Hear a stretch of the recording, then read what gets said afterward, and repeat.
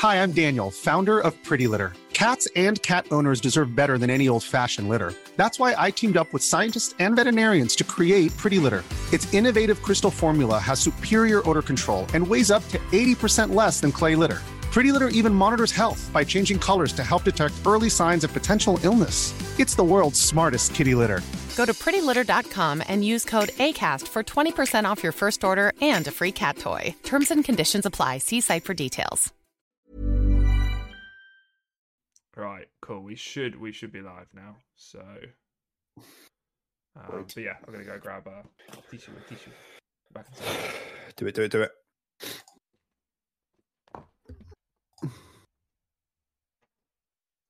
Well, if Tim hasn't lied to me, and we are in fact live, hi, happy November. Hope you had a great Halloween, spooky season time. As you can see, we're now in the Christmas spirit for video watchers. Got a Christmas jumper on. So that's where we're at. So just give us a few minutes to get set up and we will get started. It's been quite a busy week though, has it not? For all platforms. I feel like there's been quite a lot of news this week. So we'll have to see whether it's the new Game Pass editions, it's the news about Eidos Montreal and Fable, whether it's God of War. Wow. There have been things.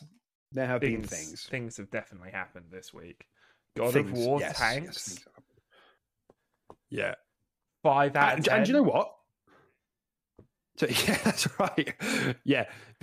Us, the totally neutral and non-biased website who have not played the game, give the preliminary score of 3 out of 10 to God of War Ragnarok. We do. However, 10 out of 10 if it was on Games Pass. Like we said, not biased. Yeah, not biased. Yeah, that's just a very fair and objective review. Yeah. Don't fucking come at me. Especially not with any pipe bombs or anything really explosive or inflammatory. I wouldn't know how to make a pipe bomb. Me neither. I'm pretty sure if I guess sat just down like for a weekend, gunpowder, I could figure out how to make a pipe bomb. I think we're on track to getting this video taken down. I don't know, mate. No, it's the first. Yo, let me see your cup. Yeah, I know. Yeah, Tilly has the same ones. Yeah, this one's. It's Amsterdam. This one's London. Yeah, she has an Amsterdam one in the cupboard as well. Yeah, let's go. Dude, I've got tea in it though, not coffee. Unfortunately. No, same. I've already had my coffee for this morning. Oh, okay. So, yeah, I had a monster this morning. So you had a monster in the morning. Yeah, well, it was a like a new flavor. We wanted to try it, and we got up really late anyway, so it was kind of like we started drinking it at like 11. So, yeah, fair enough. And plus, we're going to go out for a Costa because Costa have their new like Christmas menu at the moment. So I want to try their they have like a. Well, I don't know. I think they have like a Toblerone like latte or something, and then they've got like chocolate orange hot chocolates and stuff, which I've heard are pretty good. So you'll hear about it next week. Yeah, just make sure you tune in to the QRP next week to hear. yeah. For our non-American listeners, Costa is obviously a coffee shop. Yes. It's a bit of a mixed reputation amongst coffee snobs like myself. Costa not global. Costa's only UK. I think so. I think it's probably in Europe, but okay, yeah, true, yeah, it's definitely Europe, yeah, 100%. Yeah, Starbucks is obviously I know, global, but... yeah, and Nero will be Europe because it's Italian, Nero. Yeah, but yeah, coffee. Always have a coffee segment. We do. So, shall we do the thing? Yes. Do the jing. Yeah. And get started. Okay. So, great. Hello, everyone. If you're joining us live, hi. If you're joining us after the fact on your podcast services, on YouTube, we are the Quick Resume podcast if you have not been here before. My name is Deck, and that hunky fella over there. I'm hunky. This weekend I'm hunky. It's me, Tim. Changes week to week. He's the hunky one of the group. And this is episode 76. So thanks for joining. Lots to talk about, as I said in sort of the pre-show today. There's a lot to think about, particularly around Xbox's 2023, the second half of 2022, the PlayStation as well. And we're going to do our absolute best to keep away from console war bollocks. I'm not into it. Not here for that. I hereby pledge to stay away from the icky wiki. To not reveal console warrior. My toxic trait of being an Xbox. Yeah. console warrior. That's right, yeah. Yeah. I'll do my best to mask the truth. Yeah, right, okay. So I had like this whole section planned out, but before we get into our usual, like kind of what we've been playing and what we've been up to, but I just kind of wanted to rant about hangnails for a little bit first. I mean, everyone knows they're the worst, dude. You don't need a rant. Hangnails are some of the most excruciating, prolonged pain. They last like sometimes weeks. I know. Yeah, it's awful. It's just such a weird bug to me. Like if we truly were created, right?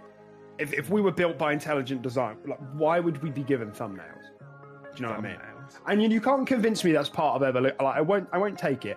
Oh, we evolved to have hangnails because shut the fuck up. No, we didn't. That's a bug. That is not a feature. Yeah. They hurt so much. Why? I don't know, man. It's just, and it's like the worst as well because I do bite my nails sometimes. And like when you do, like sort of bite them or even cut them, and you just peel away, and it's happened, and you're like, for fuck's sake, like I have to commit now, but like I've gone too far here. Like it hasn't come off clean. This is awful. Yeah, I hate it. You like catch it on shit. You like catch it on fabric and stuff. Do you know what I mean? Mm-hmm. Yeah, it's the worst. Yeah, and it always has like little fluff on it. You have to like pick off like the fluff because it's caught on like fabric and stuff. It's the worst, dude. Truly horrendous. I mean, if you can't tell, I've had a hangnail for like the last 2 days, so that's where we're at. Someone should make a game about hangnails. But other than that, Tim, how have things been, buddy? How's the brain and the game brain? The brain is deteriorating quite rapidly. The game brain is thriving, my dude. No, that's probably also... And that's the important thing. That's all that matters. Like, ranked Overwatch is probably deteriorating my game brain as well, let's be real. Yeah, maybe. But yeah, no, it hasn't been... it hasn't been going too bad. Nothing really much to report on this week. In terms of regular brain and or game brain, to be honest. We've kind of just been still slapping the Overwatch grind a little bit.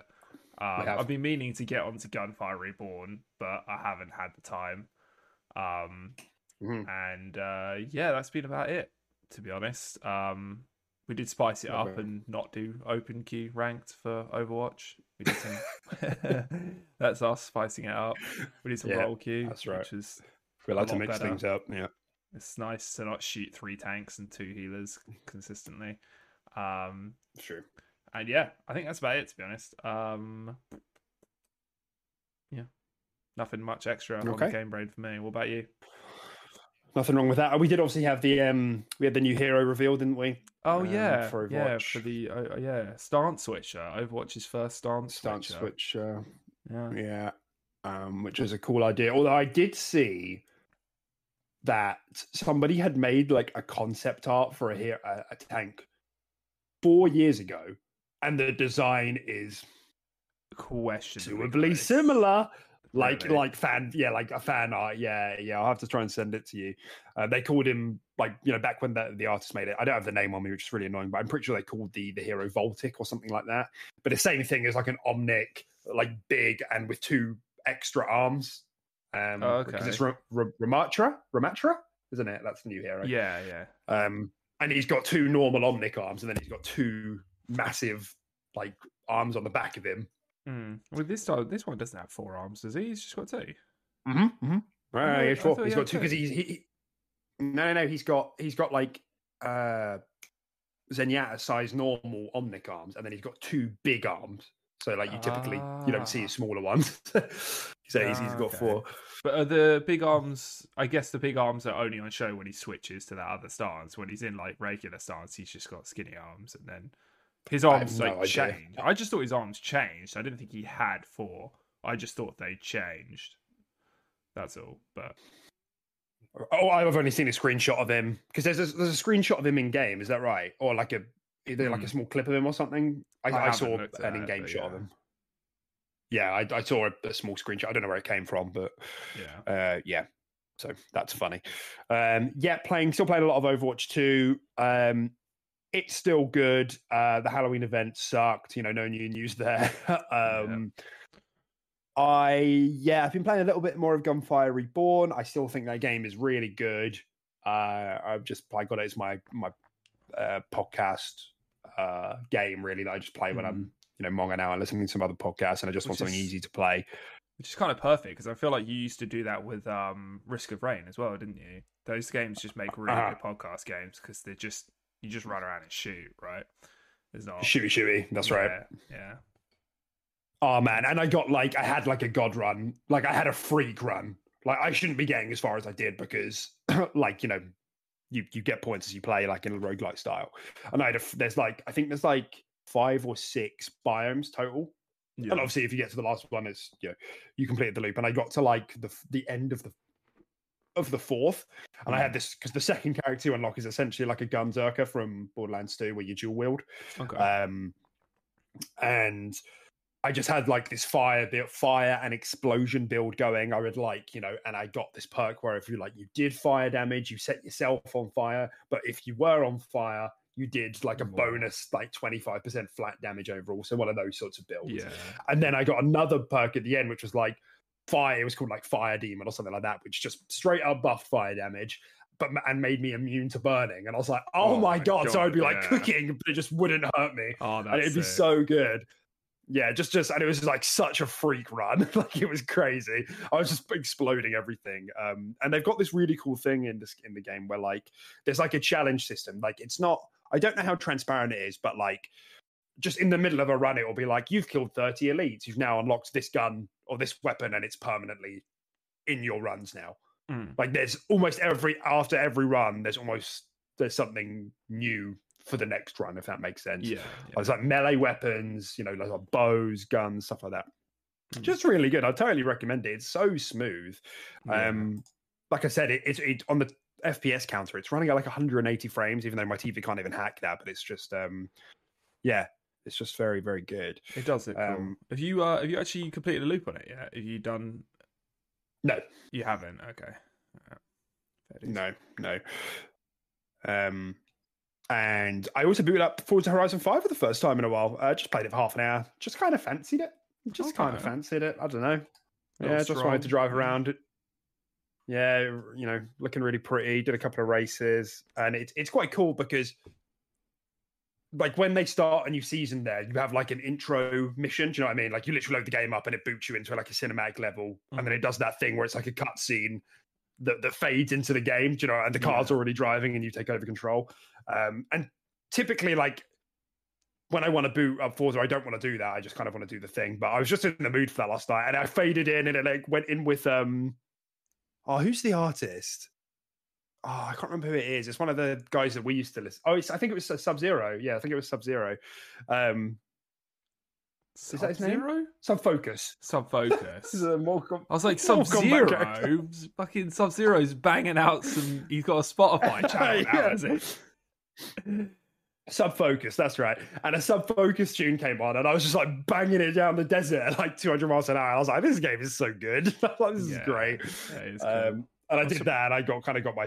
I think I did another 1 or 2 races afterwards and kind of got my fix. But yeah, I just kind of fancied it. But yeah, what a game. What a game. I'm surprised that hasn't been like one of your big podcast games that you just boot up and play with that sort of thing. Definitely suits that sort of style. I always do fancy it. Like I've had it. It's why I've never uninstalled it, because I'm like, it is a good one, but sometimes I just kind of want to shooty. yeah, that's been me really. Other than that, I'm just kind of sitting here anticipating, waiting for Pentiment, waiting for Somerville. And this is all on. We'll talk about this because the Game Pass lineup was released this week. Vampire Survivors. I don't know if you've heard about that. Everyone is raving about that game. Never heard of it. Everyone is raving about Vampire Survivors. Sounds dreadful. It's been available on. Yes, doesn't it? And do you know what? It looks dreadful, but everybody's like, "This is a Game of the Year contender." Like for real. Wow. No cap. So that came out on Steam first, I assume. It's like a Steam game. Yeah. Have a quick Google of it. Have a quick Google of it, just so you know what I mean. Because I'm just going. It's so dark. Yeah, a bit dark. Yeah. The only reason I'm like excited for Vampire Survivors is because everyone has told me it's so good. But every time I look at the gameplay, I'm like, what is this? It's like bad pixel art, like yeah, weird. Like isometric kind of camera angle sort of thing. Oh, but it's this looks it's awesome. kind of roguelike. I love this art style. It's fine for me. I do like pixel art, but like at a glance, it's not doing that much for me. But apparently the gameplay is like hyper addictive. It's like one of those games that's like, drip feed dopamine. Single player, another roguelite. Okay, casual shoot 'em up. Oh, awesome. Yeah. What is this game giving me vibes of? I guess it's giving me kind of Binding of Isaac vibes, right? Oh yeah, never played that. Yeah, that's the sort of vibe it's giving me. That was like one of the OG like roguelites, wasn't it? Binding of Isaac. I feel like that was one of the ones that kind of kickstarted a lot of the hype for those types of games. It's been out for ages. Yes, you are right. Oh, cool. So that comes out on the 10th, so I'm excited for that. Yeah, that'll be another like podcast game. Probably a good cloud game, things like that. True. Yeah. So yeah, just waiting on those things. Maybe we'll get a Dark Tide release date soon for Xbox. Who knows? Will that be this year? Won't it? Who knows? Who knows, dude? So yeah, that's it though, really, in terms of what we've been playing. Sweet. So I guess I wanted to kick the show off. I've got a couple of honourable mentions I want to go through before we get into the main news, as per usual. But you won't be surprised to hear that the first one is about God of War Ragnarok, which is currently sitting on a 94. Last time I checked, anyway, 94 on OpenCritic. Obviously, it's a Game of the Year contender. It's matched the first game. First game obviously got 94 on OpenCritic. I think the numbers are the same on Metacritic, but I prefer Open. And just an incredible accomplishment from that team. And I've got a little chunk of text I just want to read through here that I wrote in advance, because the couple of honorable mentions I've got after this are kind of like negative stories about PlayStation. But I just want to reiterate that the this whole thing with big blockbuster games getting this critical success is kind of what gaming is all about, right? Years of hype building up and those kind of electric hours of kind of and it delivers those kind of electric hours of stillness just before the big title drops, or like before the reviews drop, whether it's a cinematic title, it's an open world game, it's a FMV, full motion video, multiplayer game, we're all kind of here for memorable experiences. And it's just, I personally love the first. I'll likely love the second when I get around to it. It probably won't be for a couple of years for me. But it's just a massive congrats to Sony and the Santa Monica team. It's an absurd amount of talent to make two games of this quality back to back in 4 years from each other, which is a reboot of a hack and slash franchise. It's mental, isn't it? Yeah. Absurd. Yeah. Really absurd. So just, I'm really excited that for everyone who's been anticipating this. And, I think it's always good. Like when these big things happen, it gets more eyes on the industry. It likely draws in more investment. So it's a win for everyone around, regardless of the platform you play on. But super exciting stuff. That's just amazing. Yeah, for sure. Yeah, mad congrats to them. They've done a great job from what was seemingly, like you said, like a hack and slash kind of pretty much dead kind of IP, right? Like they were kind of done with that, and then they were just like, hey, let's completely It was on the decline. 180. Yeah, let's completely 180 this shit and just like really dive into the story and make it gritty. And yeah, no, it's amazing what they've done with it. And yeah, I'm very excited to get my hands on it as well. Probably not. I'll probably play it a bit before you, I would imagine, but it's still going to be a little while off for me because I still need to play the first one. But yeah, awesome. And I would totally recommend it. I would totally recommend the first one. I am, and you know, this is kind of like there are some more conversations that I want to. There are more conversations around this I want to have a bit later in the main stories, but you know, talking about this level of critical reception, and you know, will Xbox get to that level with some of its titles? Because I think, you know, there's for some reason the exclusion criteria for Xbox is really big when it comes to these sorts of titles. You know, Forza doesn't count because it's a racing game. Flight Sim doesn't count because it's like a experimental flight simulator game.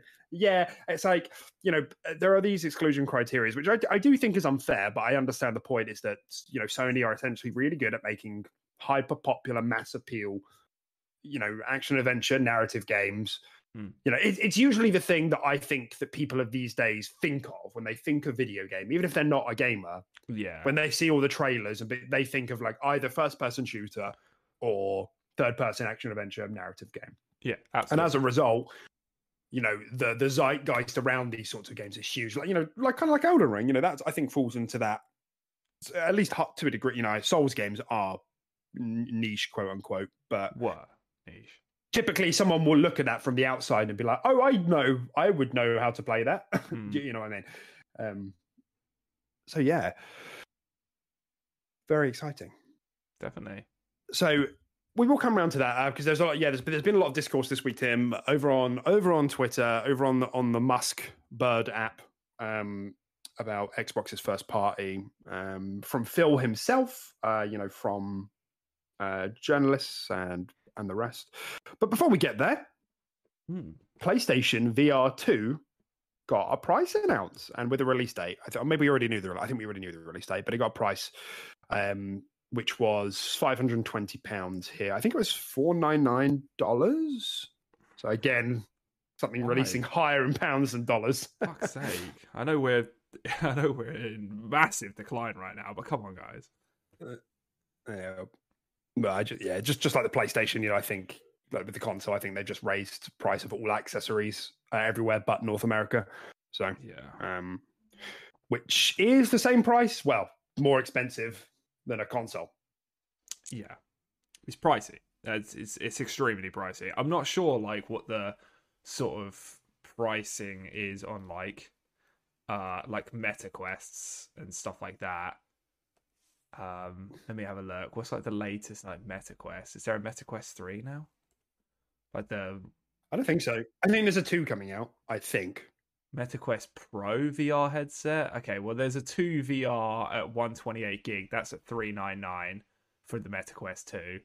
But then there's a Pro that costs $1.5 grand. So I don't know what the fuck the Pro is, but it's like more than 3 times the Meta Quest 2.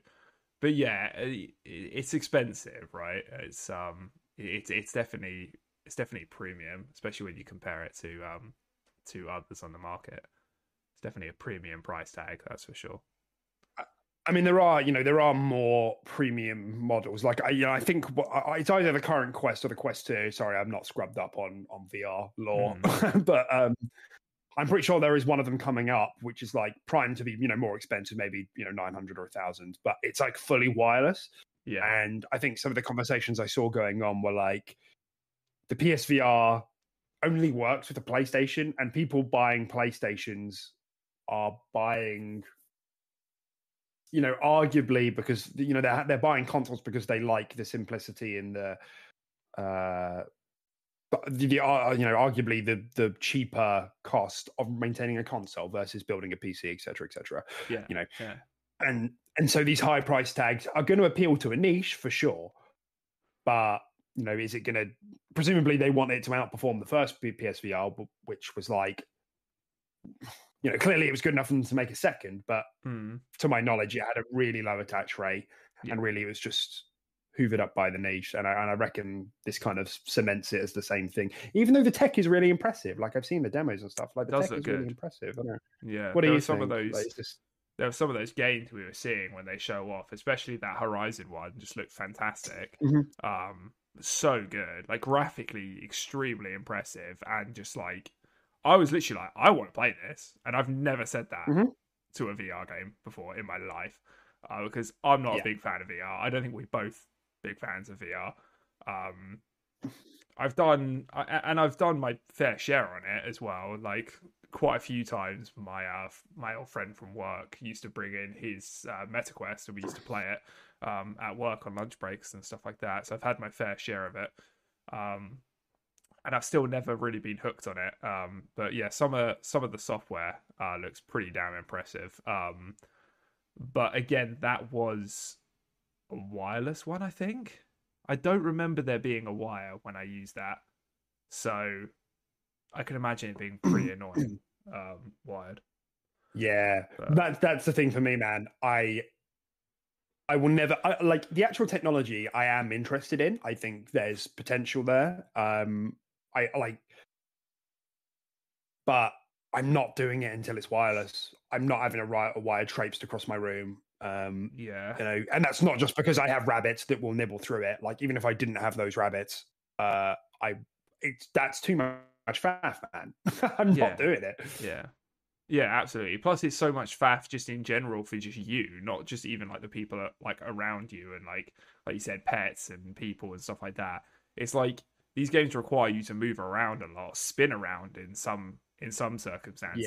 And, you might be tripping over that wire. I'm sure they design it as good as possible, but like, it's just not perfect yet. And it's weird the direction they're taking. They're definitely they're improving like the software front and the hardware front before like the usability front and stuff like that. Like making it fully wireless, that's clearly not a priority for them yet. They'd rather do other stuff and then make it wireless. But for me, it's the other way around. But I guess yeah. But basically, I'm not huge on VR. I think this is quite pricey.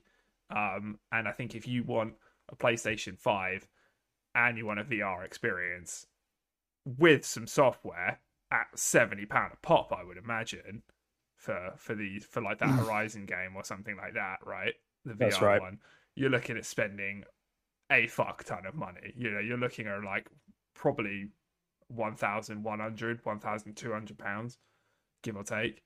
Yeah.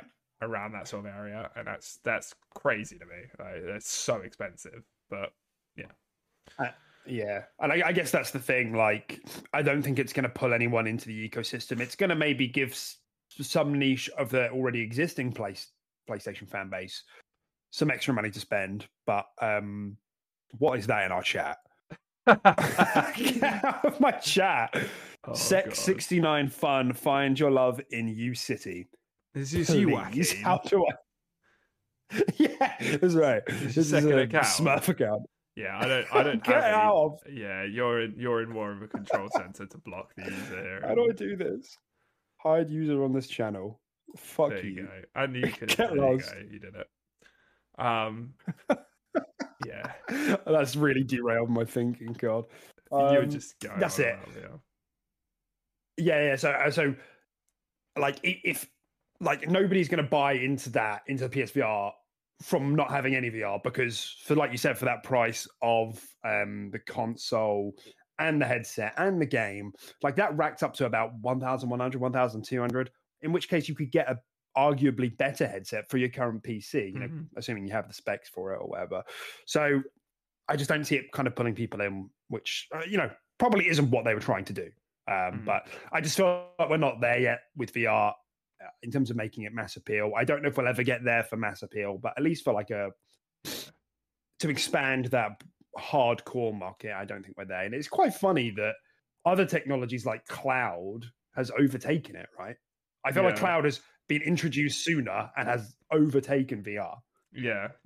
No, I completely agree. Yeah, VR's been around a lot longer than cloud, and yeah, it's been on a very steady. I'd say VR has been on a steady like increase in popularity. I don't think it's decreasing, but very, very steady increase there when cloud is shooting up. And that's just because it just comes down to usability, ease of access, and cost as well, and currently VR doesn't check any of those boxes right now. Yeah. So right. yeah, I think I was going to say, if they want mass appeal, they get mass appeal when they do price reductions. And right now, the tech's just not there. They just can't. It's new tech. It's groundbreaking tech, so they have to charge groundbreaking prices for it.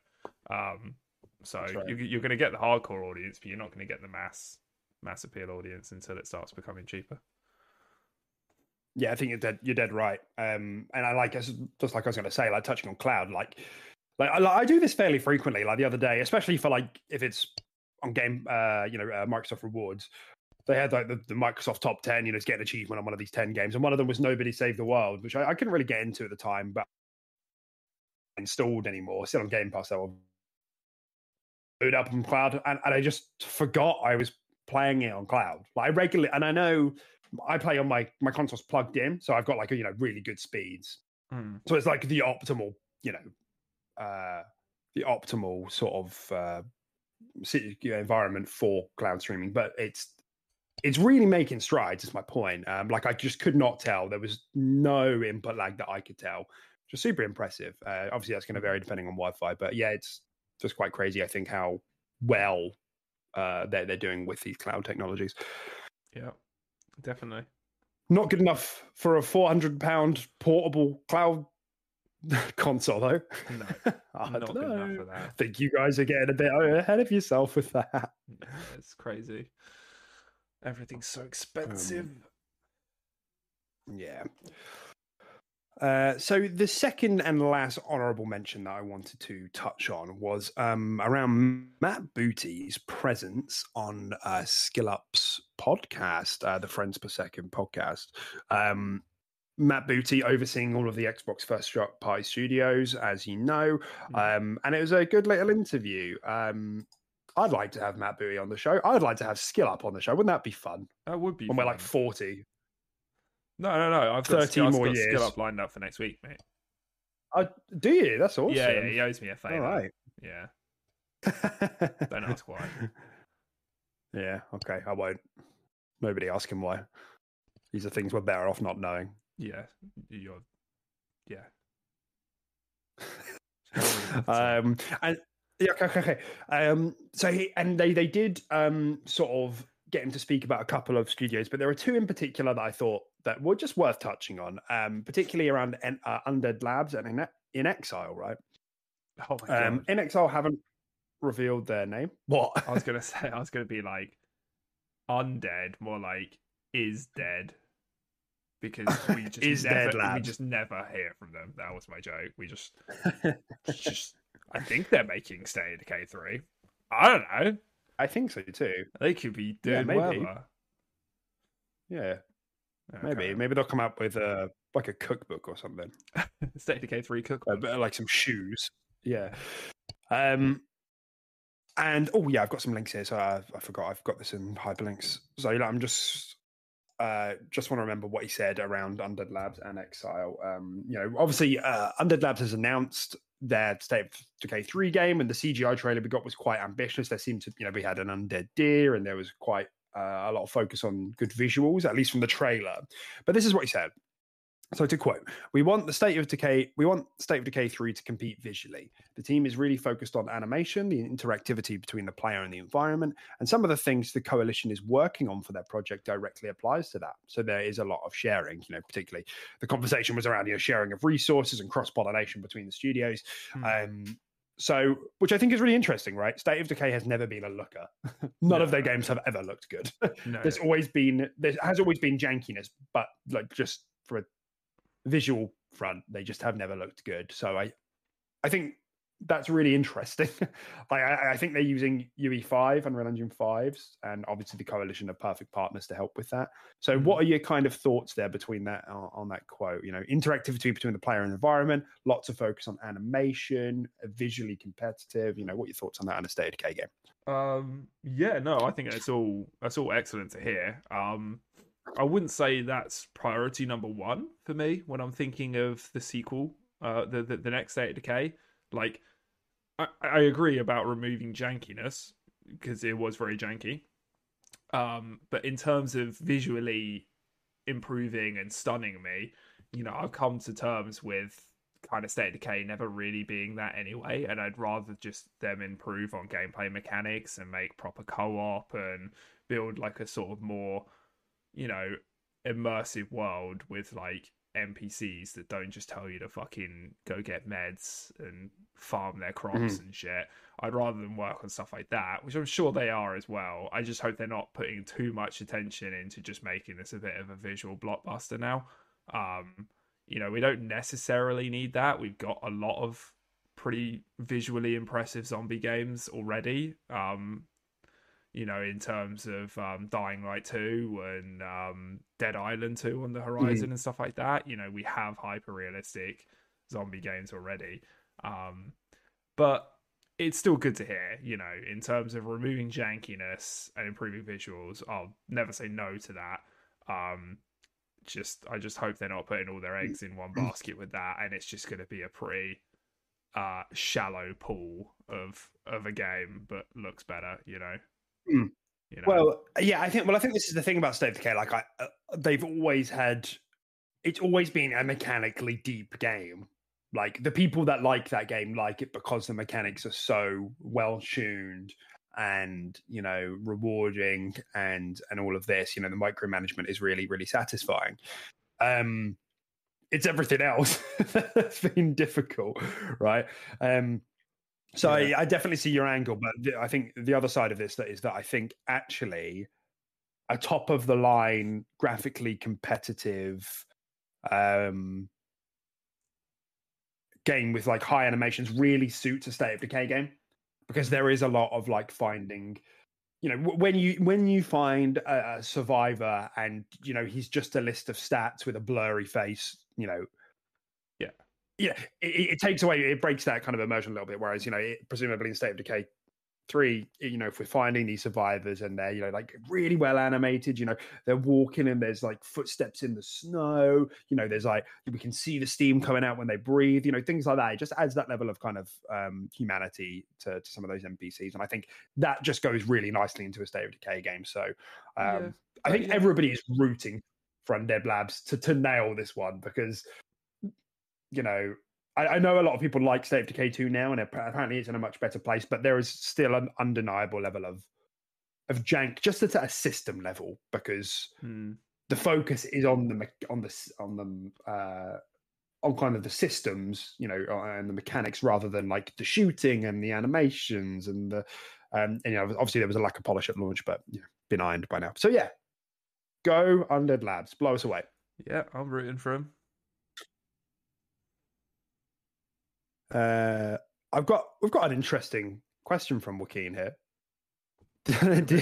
In the before, because we are going to touch on Fable, so I will touch on it now. In the old Fables, Tim, the old ones, did you have multiple wives and children?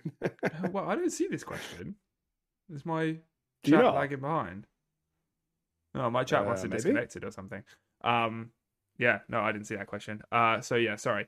In Fable, did I have multiple children and wives? Yeah. I think I had multiple wives, but I don't think I had multiple children. I'm pretty sure we did. Yeah, I'm pretty sure we did. Yeah, I definitely was a little bit of a whore in Fable for one of my playthroughs, and I did have multiple partners. I don't think I had like loads of different kids though running around from loads of different women. I don't think I did that, but no, I even can't commit to kids in a video game, dude. It's too much. Don't get me started. Yeah, I don't know. Romance systems are really weird in games, aren't they? Like I don't know. Like I don't know what to say about them. I've never really thought about it critically, but I suppose it's nice when there's like kind of a mechanic there to it. But having said that, a lot of people play like, these simulation type games, like Animal Crossing or whatever it is, where, just being in the world and having relationships. It's like we value platonic relationships in games, right? Like, oh, I love that character in Mass Effect, or I love that character in The Witcher. So, but there is something quite funny about the romantic ones. It's usually because your partner walks in just for the at the wrong time, and then everything's really awkward. You know what I mean? For like the 5-second clip of characters kissing or something, and then your partner walks in. And I promise this isn't like a boner on the sofa. Like this is, I don't know what's going on. It's not what it looks like. Normal. I didn't realize you'd be home. You're home early, honey. Yeah. Yeah, it's funny that. Because I remember like in The Witcher, I was like hyper monogamous Geralt. Yen all the way.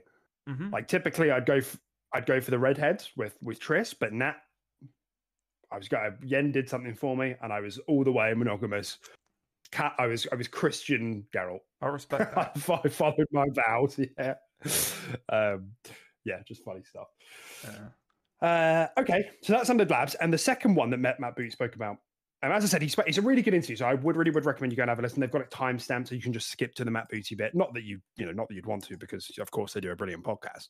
But if you're just interested in the Matt Booty part, you can do that. And the second one of interest, I thought, was his little chat about In Exile, which of course we know is titled Project Cobalt. The rumor is that it's a first-person steampunk game that a lot of internal impressions have been very, very impressed by. And just to kind of get some perspective on the studio here, they're about 110 people in size, so that really they're like double A sized. Wasteland was a very big game. It's like it's like a double A plus, right? It does feel like triple A in scope and in like systems, and then the interactivity of that game is kind of bonkers. Do you know what I mean? Would you describe it similarly? Yeah. I wouldn't look at Wasteland and think AAA immediately. Yeah, I think just below it. It's adventurous with what it does, but it never quite looks and feels like a AAA. I don't know if that's just because of the style of RPG it is. Yeah, because it's old school and it makes me think that way because I'm more new school. I don't know. But yeah, I would agree with you with saying it's a little bit less than AAA. Yeah. Which is kind of interesting because now that I think about it, I don't think like when I'm thinking of all of those kind of XCOM. I know Wasteland is more RPG than it is XCOM, but you know what I mean. Like XCOM strategy games, they're all like teetering between AA and AAA. Yeah. And I don't know if that's just because of the way I'm thinking of what a traditional AAA game is. Do you know what I mean? Like exactly. Halo Wars. I know Halo Wars isn't XCOM. Like Halo Wars, XCOM themselves, Gears Tactics. Like in my head, it's like, oh, none of them are very clearly, but yeah, I think that's just the type of game they are, right? It doesn't scream budget, and therefore you're kind of like, oh, it's a bit less than AAA. Yeah, exactly. Yeah. Kind of goes to show how pointless that categorization is, right? It's benign, you might say. Oh, nice. I like that. That's a throwback. That's a good word. Okay, I should probably get onto the actual point I was making. Okay, so this is what he said. In quotes, Matt said, we had all our studio heads together, and In Exile showed a vertical slice of their next game. And everyone was kind of blown away. If there was a measure of the coolness of what you create as a ratio to how many people are working on it, that studio has to win a prize. And I don't have the exact quote, so I'm paraphrasing for the next bit. But he kind of said that, that they went to like kind of look what they're doing, and they showed off like the vertical slice, and he said like, oh, this is pretty cool. They've done pretty well for the time they've been working on it. This is looking really good. And then he said they showed him the next one. They're like, oh wow, yeah, this looks great, yeah, really, really impressive. And then they showed him the next one, and they were like, how have you guys gotten this far and done this much and made this much impressive tech in this long? To that effect. Yeah, they've done a lot, and like what they're working on is very, very exciting, and they just squeeze the most resources out of the modest size studio that they have. So I'm really excited to see this game. too. I think In Exile is a really talented team. You know, they said that they have, well, you know, we know that NXL, like I said, have some of the best interactivity systems, I would say, across the industry. And applying that to a first-person shooter steampunk RPG, that sounds quite nice. It does, yeah. I'm definitely quite excited, and I'm just quite excited to just get like the name reveal for it and all that sort of stuff as well. That's what's quite exciting. I'm pretty hyped. You know, as much as that studio they don't exactly make games that appeal to me. You know, maybe this is the one that does. It definitely seems like the one that's most likely to hook me. So, yeah, I'm excited to see it. And I think that's the thing about, even with Wasteland 3, like we've both tried to get in, you know, we played a bit of co-op together, maybe played the first 5 hours. I've tried to play like a couple where I was solo, and I just can't quite get going with it. I've spoken about this on a previous episode because it's like, you know, it just feels a bit old school for me. But with that game, I can really, even in the first 5-10 hours, I can super appreciate how much depth is there. Do you know what I mean? It kind of like tiny decisions you make. The writing is really funny. You know, the loot system, it all feels really snappy, you know. So there's a lot to appreciate there, and I think that's really, really exciting. So yeah, definitely. For sure. Hopefully, E3 coming up. Yeah. Okay, Tim, let's get into the main stories for this week. So this is what I was referring to earlier when we were talking about Xbox first party, and you know, there's a big conversation to be had here, and you know, we can really have this any week because it's been an ongoing problem for 2022, but it just seems pertinent right now with God of War here and the comments that Phil has made. So, and those comments are the story here. So what he said, to quote, is, "One thing we've definitely heard loud and clear is that it's been too long since we've shipped what people would say is a big first-party game." He said that we could have our excuses on COVID and other things, but in the end, I know people invest in our platform and they want to have great games. And I believe he said this on the Same Brain podcast with iJustine. Do you remember iJustine? Yeah, I do, yeah. Fucking early YouTube celeb. Yeah. She also doesn't look like she's aged a day since she's been making videos, which is like crazy to me. I don't know what skincare you're using, but can you send it my way? It's blood sacrifice. Perfect. Shall we do that after the Perfect. Show? Even easier than a regular skincare routine. I don't have to pay for it. You know what I mean? I blood sacrifice on the regular.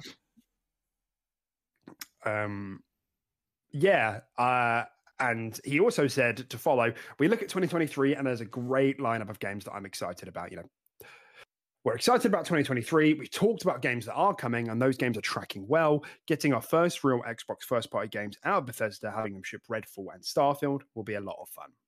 So, I suppose, you know, Phil being Phil, top bloke, just putting it out there. He's being honest. Sorry. Yeah. Yeah, right. Yeah. And that's exactly what makes the guy likable. Yeah, exactly. Yeah, he does cut the bullshit. And it does. This is why, like, when all these things come out, and especially in like the Blizz Activision deal and stuff like that, with what Phil says, I would take his word for it. I would genuinely believe that's what he would do and what they would do with Activision and Blizzard and stuff like that, because he genuinely has a track record of being quite an honest guy. Pretty open book. So yeah, and I think we would literally say the exact same thing if we were put on. We are on a live podcast right now. Yeah, that's right. Jesus Christ. When did this happen? where am I? Yeah, so I would say the exact same thing. It's been a slow year, but we've just been it's just building up, right? It's there's a lot coming in 2023. And yeah, I agree with everything he said. You know, I would say the same way. Yeah. And it's, you know, I know But because I think this is Phil gets some criticism for this because a lot of people feel like, oh, he's all talk and everything, but I don't think so. Like, he tends to follow through on the things he said, and there's a long history of that. And yes, it's taken time, and that's the long criticism. That's the ongoing criticism that all of us continue to have about Xbox. And I've said on previous shows, I think it is a bit unfair. The exclusion criteria that a lot of people seem to have around Xbox's games. Like I said at the beginning of the show, Flight Sim doesn't count, Forza Horizon doesn't count, As Dusk Falls doesn't count. All of these Game Pass day ones. Like Plague Tale that just happened, or Dark Tide that's coming up, or Somerville, or Pentiment. None of them count. And I think that's a bit unfair. But I think we can all agree is that if we are going to shrink that criteria to exclusive AAA games, where are they? Yeah, there's been none except Halo. Yeah, Halo and Forza. Yeah, Halo and Forza. Really been it. Yeah. And obviously, in the previous year, there was also, because as we know, Xbox had a really successful 2021. But, that was Psychonauts. Oh, and there's the wrinkle of like, oh, that was multiplayer. Oh, there was Deathloop. That was technically a first-party studio. There's the wrinkle that it was, PlayStation exclusive for a year.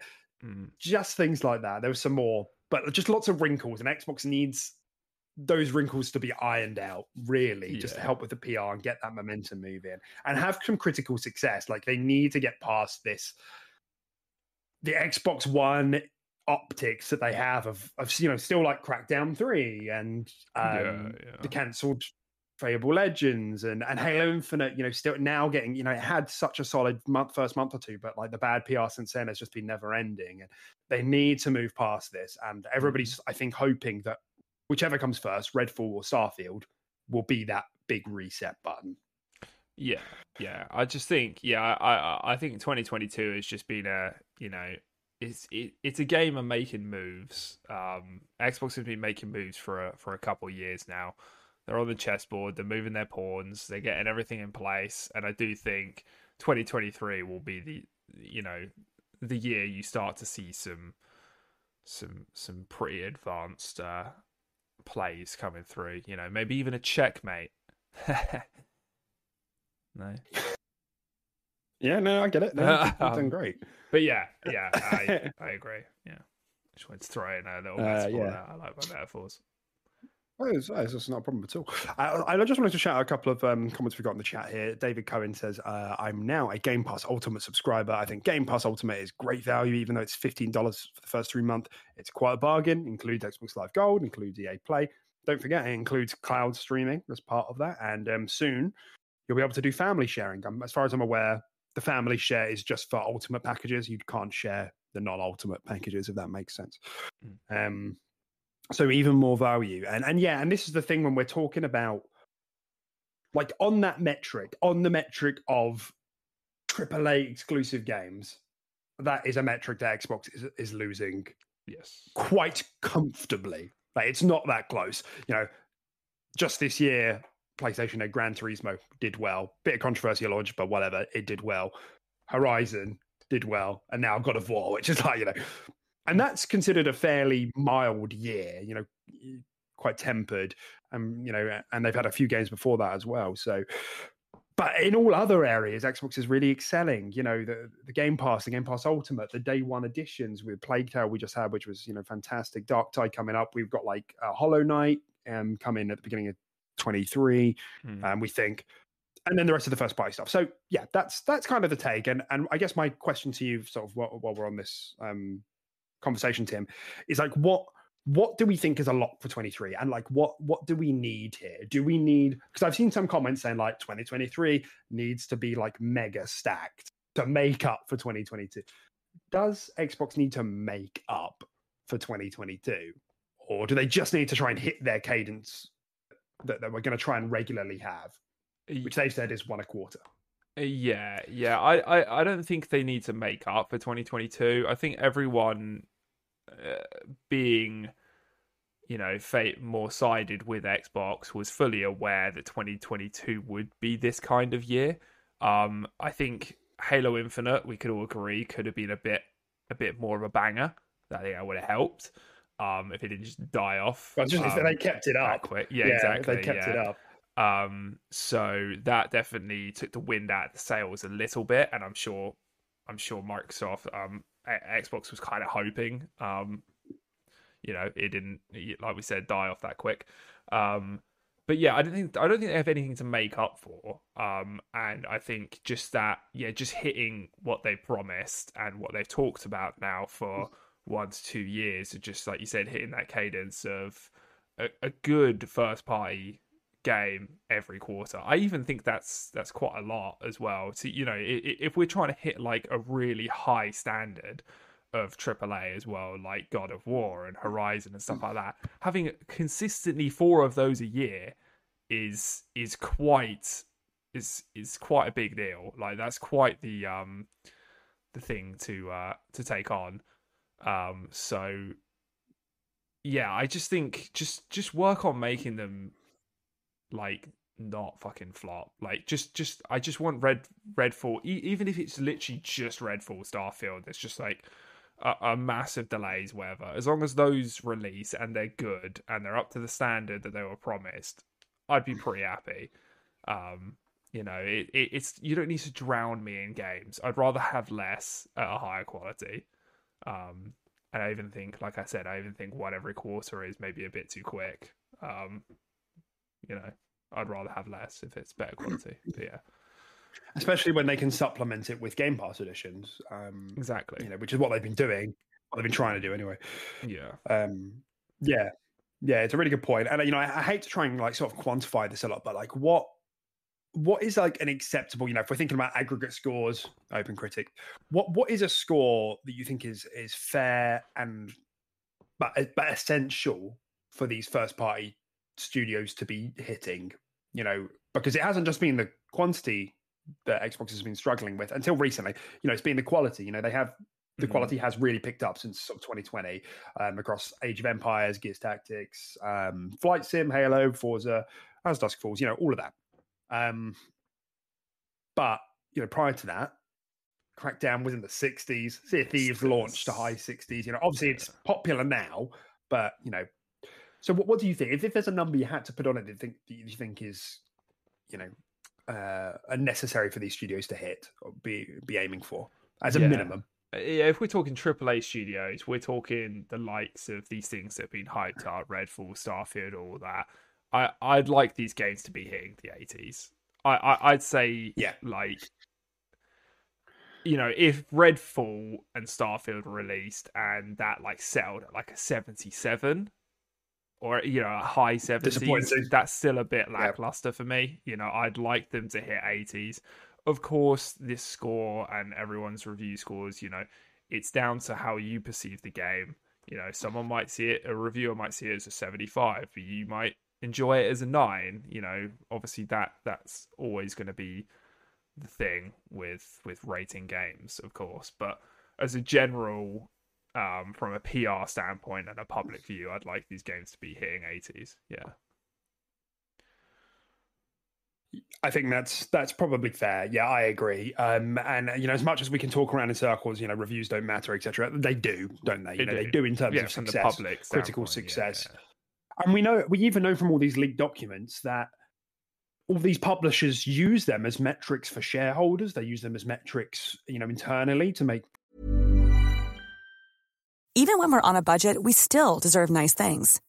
Quince is a place to scoop up stunning high-end goods for 50 to 80% less than similar brands. They have buttery soft cashmere sweaters starting at $50, luxurious Italian leather bags, and so much more. Plus, Quince only works with factories that use safe, ethical, and responsible manufacturing. Get the high-end goods you'll love without the high price tag with Quince. Go to quince.com/style for free shipping and 365-day returns. Hiring for your small business? If you're not looking for professionals on LinkedIn, you're looking in the wrong place. That's like looking for your car keys in a fish tank. LinkedIn helps you hire professionals you can't find anywhere else, even those who aren't actively searching for a new job but might be open to the perfect role. In a given month, over 70% of LinkedIn users don't even visit other leading job sites. So start looking in the right place. With LinkedIn, you can hire professionals like a professional. Post your free job on linkedin.com/people today. propositions and rationales for funding and green light. Everything. They do matter. If they don't matter to you, that's fine, and I totally understand that. But they are important in the larger sort of scheme of things. So yeah, I'm with you, Tim. I think all of these games need to be at least hitting 80. Of course, I'd like it higher because really, when we look at something like, and this, a game like God of War is like a freak game, like Elden Ring. These are freak games. Like, you cannot expect all games to be hitting this because you're getting into formulaic territory then. And unless you're like, the scores still fall on like a normal distribution, like a bell curve scale. So, you're still hitting, 90 is still going to be less common, as it should be. But I do think they need to get a 90 under their belt kind of as soon as possible. Again, I hate trying to just put this into numbers and everything, because comfortably something like Avowed could resonate more with wider audiences at an 85 than God of War might do at 94, right? So it's not all about that score for sure, but what upcoming game do you think is most likely to get a 90 plus? Forza Motorsport, Hellblade 2, Avowed, Fable, Starfield, Redfall. Those are pretty much all the ones that are announced for now, barring under State of Decay, but that's so far away. What do you think? And to the chat as well. What do you think, chat? I think it's hard to say because I want to say Fable, but that's being undertaken from a brand new studio, so it's really hard to know how that's going to turn out. And Playground Games, obviously fantastic, but they've never made anything like an RPG before. Obviously, they have an incredible track record, so I'd like to say that, and I want to say that, but I feel like just because of that, I can't. And I want to say Starfield as well, but I just feel like that game has so many fucking eyes on it already, and so everything is just being looked at from such a critical standpoint. Like, people are zooming in on the fucking sand on a moon and saying it's not enough pixels in this grain of sand, stuff like that, and it's just, I want to say that, but I feel like that game is under so much scrutiny that I want it, and I think it's probably capable of hitting a 90, but I just don't think it will. I don't know. There's just this feeling I have in me that game's going to be like mid 80s. I don't think it will. You're dead right. You're dead right with what you said. What? No, I thought I just had like a mini little stroke there. Ignore me. You didn't. No, I'm dead with you. When I think of Starfield, I'm like, because let's be real. Let's be real. Starfield is the first next-gen game that's being made. Yeah. I don't think I'm upsetting anyone there. The next-gen only games that PlayStation have put out have been like, Dark Souls remake, Returnal, was it? Ratchet and Clank.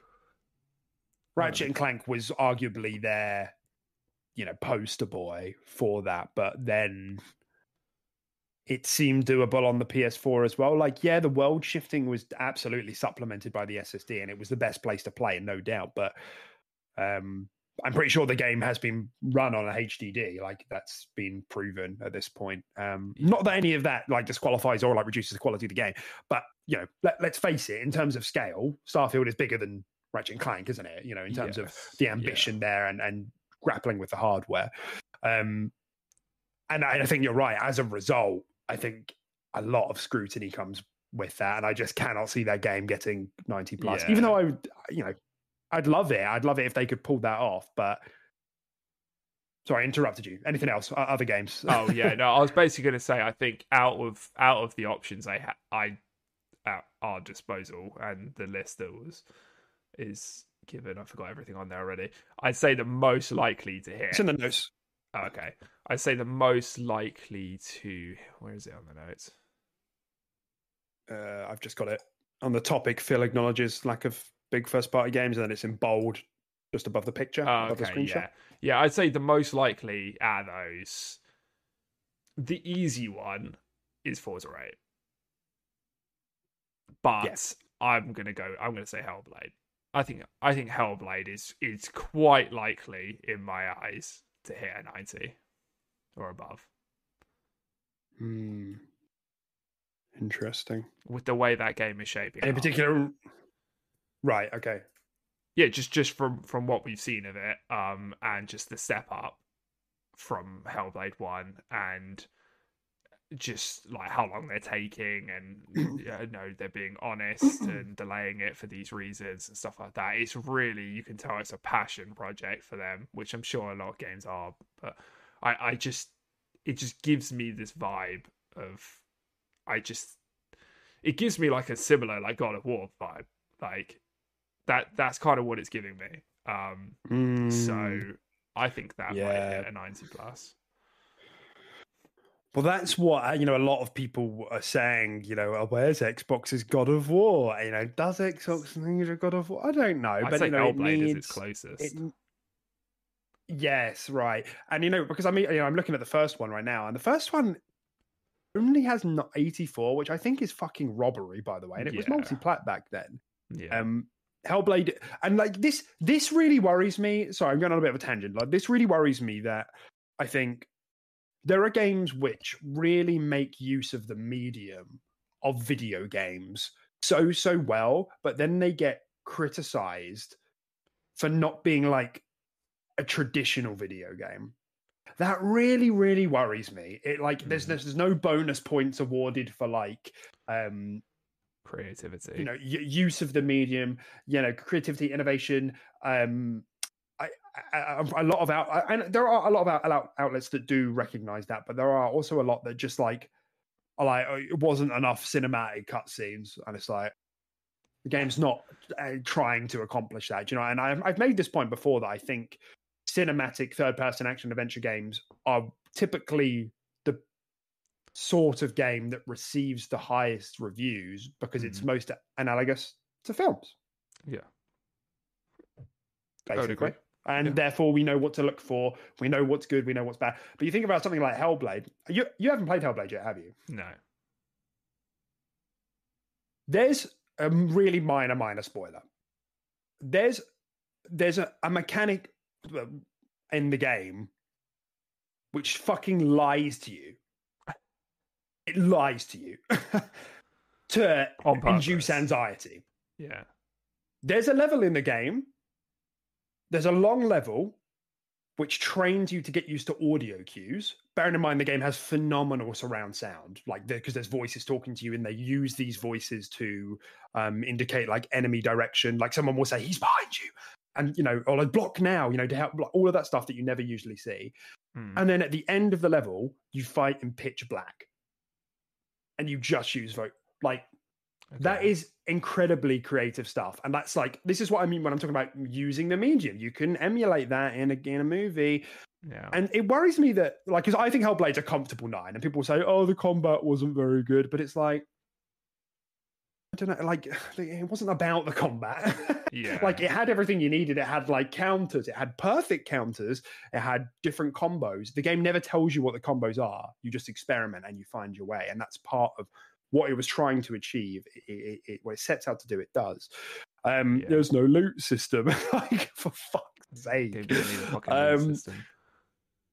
And that worries me, like, because that's what makes me think, I don't know if Hellblade 2 does get out. Like, if they take that to the next level, I think, we may be looking at a couple of extra points because the game looks phenomenal. If they have expanded on the combat, I think there are going to be haters out there. There are going to be mad haters, Where's my movie game? True. It's my rant, dude. I can see that. It's my fucking rant. So you think 4's all right? And I just again, I think Avowed is just too much. It's just a giant question mark. Like, I want it, and I think it could. Obsidian, fantastic, always have been, but it's just too much of a question. I haven't seen enough to be like, this is a 9.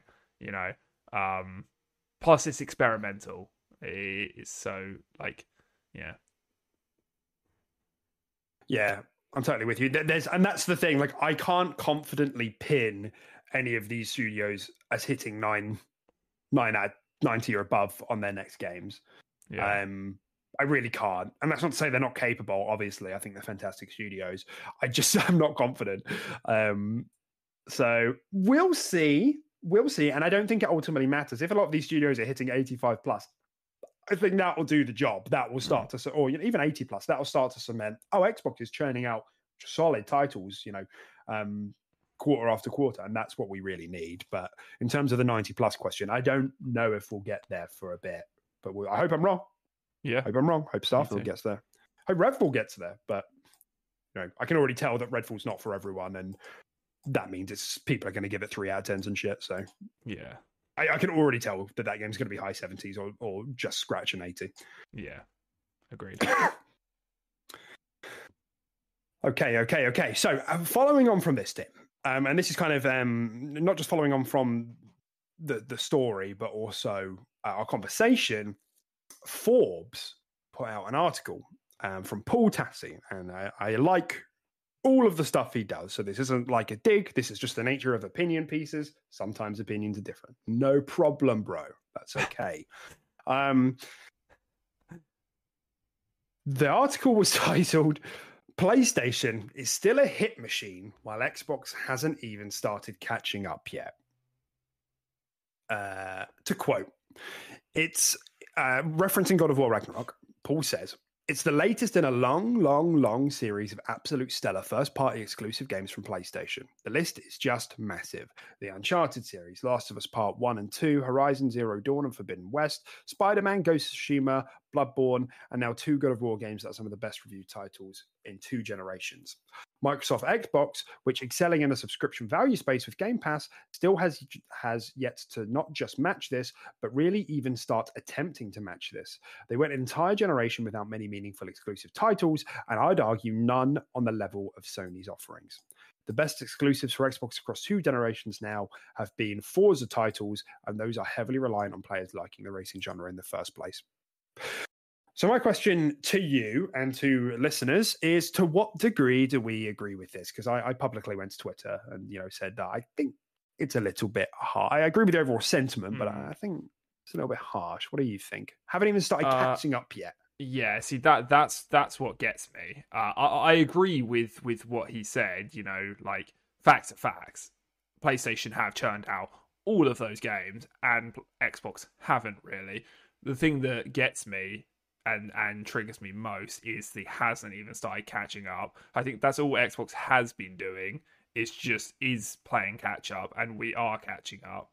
Just because we haven't released anything, it doesn't mean we're not in the race. And like I said, it's all just been prep work, and I think it's all going to start coming out in a steady cadence come 2023 onwards. So I would disagree with the whole catching up, insinuating we're not even in there, we've already lost the race or whatever like that. Like that's what I disagree with. Then that's what I mean. Like there always seems to be a wrinkle to one of these successful titles that Xbox does put out. Like that exclusion criteria shifts, those goalposts shift. Yeah, okay. So Forza Horizon half counts because it relies on racing games. Flight Sim isn't even considered. That's a 90 plus game. It's niche. That's not really the point, is it? I thought we were talking about exclusive games. Oh, it's first party exclusive games. Okay, well that doesn't count because Flight Sim's made by Asobo, I guess, so that doesn't count. Oh, but you said Bloodborne. Bloodborne was made by FromSoft. They're not first party, but that counts. Yeah. Oh, what about Spider-Man? Insomniac wasn't acquired when they found the first Spider-Man, so does that count? You know what I mean? This ever-shifting criteria is it's interesting. I'll lend it that adjective. Yeah. So sorry. Just kidding. You're back. Don't worry. Yeah, sorry, I got sucked into the shadow realm for a moment. I promised no console warring at the beginning of the episode, and then look at me now. Yeah, I have solemnly sworn, and I've held that by end. You're going to hell now, bro. You're into gamer jail. Other things as well. Gears Tactics, that was like mid-80s, but it was PC first, so it doesn't count. Age of Empires, mid-80s. It's PC first, doesn't count. It's coming to Xbox, doesn't count. It's already been on already been on PC for so long. Pentament's coming up, doesn't count. It's an indie title, even though it's like 20 to 25 hours long. And it's made by a AAA studio, Obsidian. Made by a AAA studio. This is the frustration. So I PlayStation, to repeat the quote, PlayStation is still a hit machine while Xbox hasn't even started catching up yet. And that's just the headline, but the article shares the same spirit. And of course it draws on Phil's own comments about the lack of big first party titles this year. But to say that Xbox haven't even started catching up yet, I feel is a little bit unfair. We have had 2022 has been bad. No one's going to deny that. But across 2020 and 2021, in particular 2021, there's been good stuff here. They have started catching up. They have started. But nobody's going to disagree with you that PlayStation is a hit machine. Nobody's going to disagree with that. Yeah, it has been. Yeah, for recent years. Yeah. So that's that. We'll move on because we're getting on for time. But on the same podcast that we've been speaking about the whole time with iJustine on the Same Brain podcast, Phil reiterates the intent to keep COD on PlayStation after the ABK deal goes through. No real extra news to follow up on there, but it was really funny because Justine asked him a sort of kind of broad question about what could happen with the deal, and foreclosure and exclusivity. And Phil just looked to the camera and he was like, "We're not going to take COD off PlayStation. I know you didn't ask that, but I just want to punch that in the nose." Yeah. It's just really funny. Because the guy's just he's obviously sick of talking about it as much as we are. I do love Phil. He's such a legend. Yeah, it's good. He is a legend. Okay. Next story then. High on Life dev Tim Squanch Games has said that Xbox has been an absolute dream to work with. Obviously talking about High on Life. High on Life, I forgot about that. That's coming this year. It's coming December. Yeah. It's really exciting. I'm excited for this game. Yeah.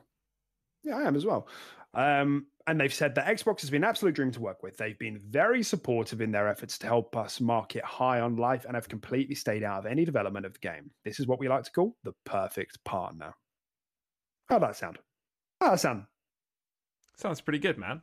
And yeah, that's kind of exactly what you want out of a publisher, right? Yeah. Yeah. A publisher. They don't interfere with the dev work. They don't have any suits coming in and says it needs more sad dad storylines. No, just let them fucking. Oh shit! Oh damn it! Did I break? Did I? Yeah. I didn't. You might have done. You're riding the line there, dude. So it's just nice that they can get on with their stuff and in the areas they need to be supported in terms of marketing and getting the game where it needs to be to get seen. That's when they come in to help. Like you said, I imagine like I said that's exactly what you want. So good stuff. Mm-hmm.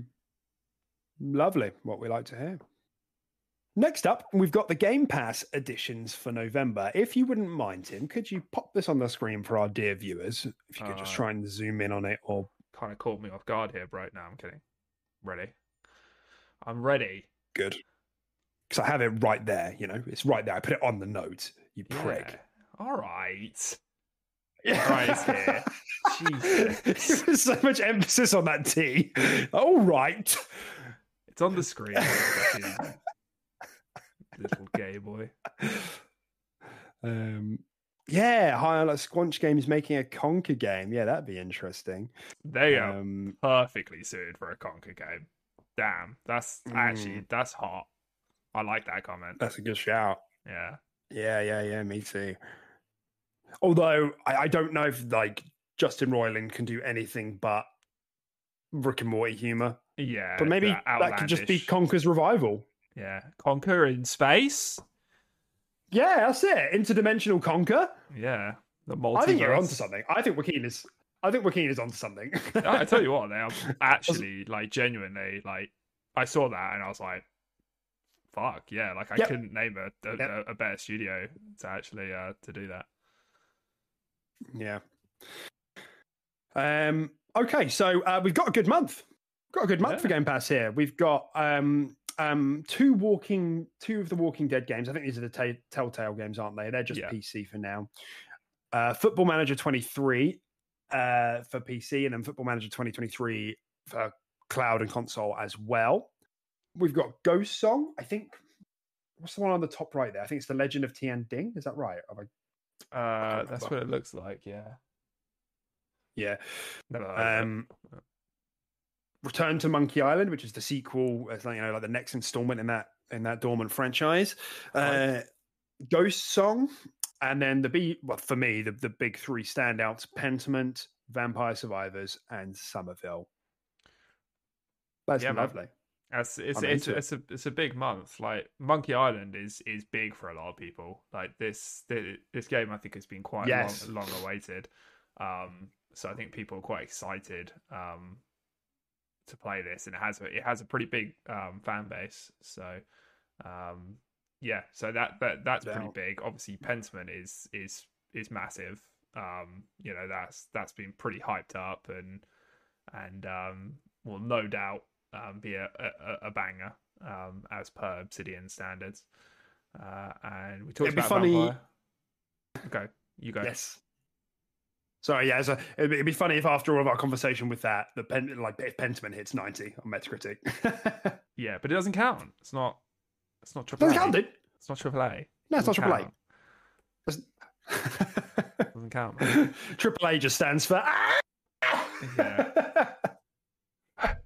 Jesus. Yeah, it's only It's not Sorry. That's right. Sorry, everyone. Yeah. Everyone's going to lose 30 of our subscribers. Yeah, that's true. 3/4 of them. But and we talked about Vampire Survivors at the beginning of the podcast. That looks pretty cool. I was only made aware of it today, but it looks pretty exciting and pretty fun. And Somerville looks to be a bit of a banger. So, big. This could be a big month. Yeah, hopefully it'd really help Xbox PR if Pentiment reviewed really well. I have no doubt this game's going to hit like 80 plus. But if it can really get into those upper echelons, that would be super, super exciting. Yes, I'm very excited for that game. I think it looks so interesting. And they've been very tight-lipped about a lot of stuff in there. I think there have been some previews out there already. Maybe I'm wrong, but they've all been hyper positive. Yeah. And Somerville, I don't know if I think that comes out after Pentiment, but I'll be looking forward to playing that as well because Inside and Limbo were fantastic. So good month. Good month. Very good month. Have these got dates? Like, because they normally do like first five of the big first half of the month. Yeah. Is it done like literally top row is the first half of the month and the bottom row is the second half of the month?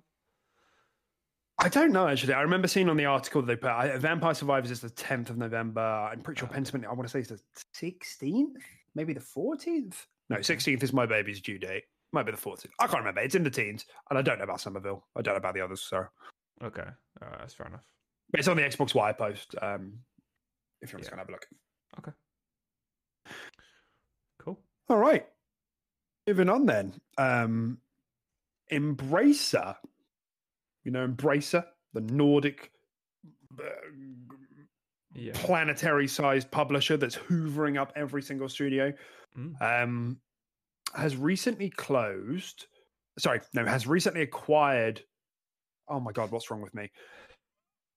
Closes their recently acquired studio, which is Square Enix Montreal. You did it. Yeah, that's right. God, I'm you got it. You got absolutely scrambled. Yeah. So okay, right. So this is what happened, right? Square Enix Montreal, they only acquired them a couple of months back, and they renamed them to Onoma, Onoma, Onoma. Weird name, but maybe it's Nordic. A lot of those, or some of their staff, at the very least, is being transferred over to Eidos Montreal. Eidos Montreal made games like Deus Ex, first and second. Don't know what else, but those ones. And as part of this, part of the Bloomberg article that Jason Schreier put out, we found out that Eidos Montreal have been working, or at least have plans to work, presumably have been working, with Xbox on games including Fable. Ooh. That's a chin stroker. Thoughts? Yeah. So they're just like Guardians of the Galaxy. Yeah. What? Eidos Montreal. Montreal did Guardians of the Galaxy. Okay. Well, Square. I think Square Enix did it, but a lot of the staff obviously going to Montreal. Yeah. So similar staff. Yeah. So this new Onoma has been working with Xbox on Fable. Is that what you're saying? Onoma was Square Enix Montreal. They've been closed, but a lot of that staff has been transferred to Eidos Montreal, and Eidos are working with Xbox on games, including Fable. Fable's the main one here. Okay. All right. Yeah. It's pretty exciting. Embracer and Xbox getting cozy, getting in bed together. Especially as they're acquiring a lot of time in Embracer, aren't they? They're going kind of mental. They are kind of mental. Yeah. And it begs a couple of questions, really. Would Xbox be buying this studio if ABK wasn't being such a pain in the ass or wasn't still going through? Are Xbox doing the right thing by recruiting the support of so many external studios? This is the third, right? We've got Certain Affinity helping with 343. We've got Crystal Dynamics helping with the Initiative on Perfect Dark.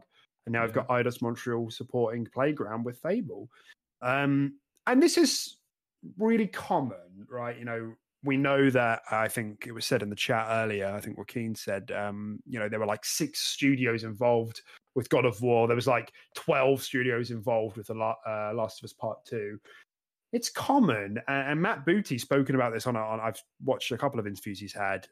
He's spoken about this kind of, studios for hire kind of thing, where if there's a downtime for one of the many teams in the studios, they can just get recruited and get the bag, get the paycheck. However, I'm not sure. We've heard a big criticism from Microsoft or about Microsoft is that they've relied really heavily on contract workers. And this was part of the reason 343 really struggled, because they have a proprietary engine. They have people coming in, going out, and people had to come in and relearn the engine. And, maybe that is a unique 343 problem with Slipstream, considering a lot of the other teams seem to be using Unreal Engine 5 and, really leveraging the coalition to develop expertise there. But I don't know if this is better than bringing in individual contractors. Do you know what I mean? We know because we know they have a hiring freeze at the moment as well. From what I last heard, so they're not bringing on for more full-time employees because of uncertainty. But to me, this sounds like a little bit better. I think people see this news and at face value are like, "Oh, they can't make the game by themselves. Oh, they must be really struggling internally." What do you think? No, I don't think it's anything like struggling internally or anything like that. I just feel like, I don't know what goes into development and how Xbox see recruiting external help is better than doing it internally. I don't know any of the inner workings of that sort of thing. I feel like if Xbox could do it internally, they probably would. It's just, the expertise are better from the outside looking in. They've got more experience with exactly what they're looking for.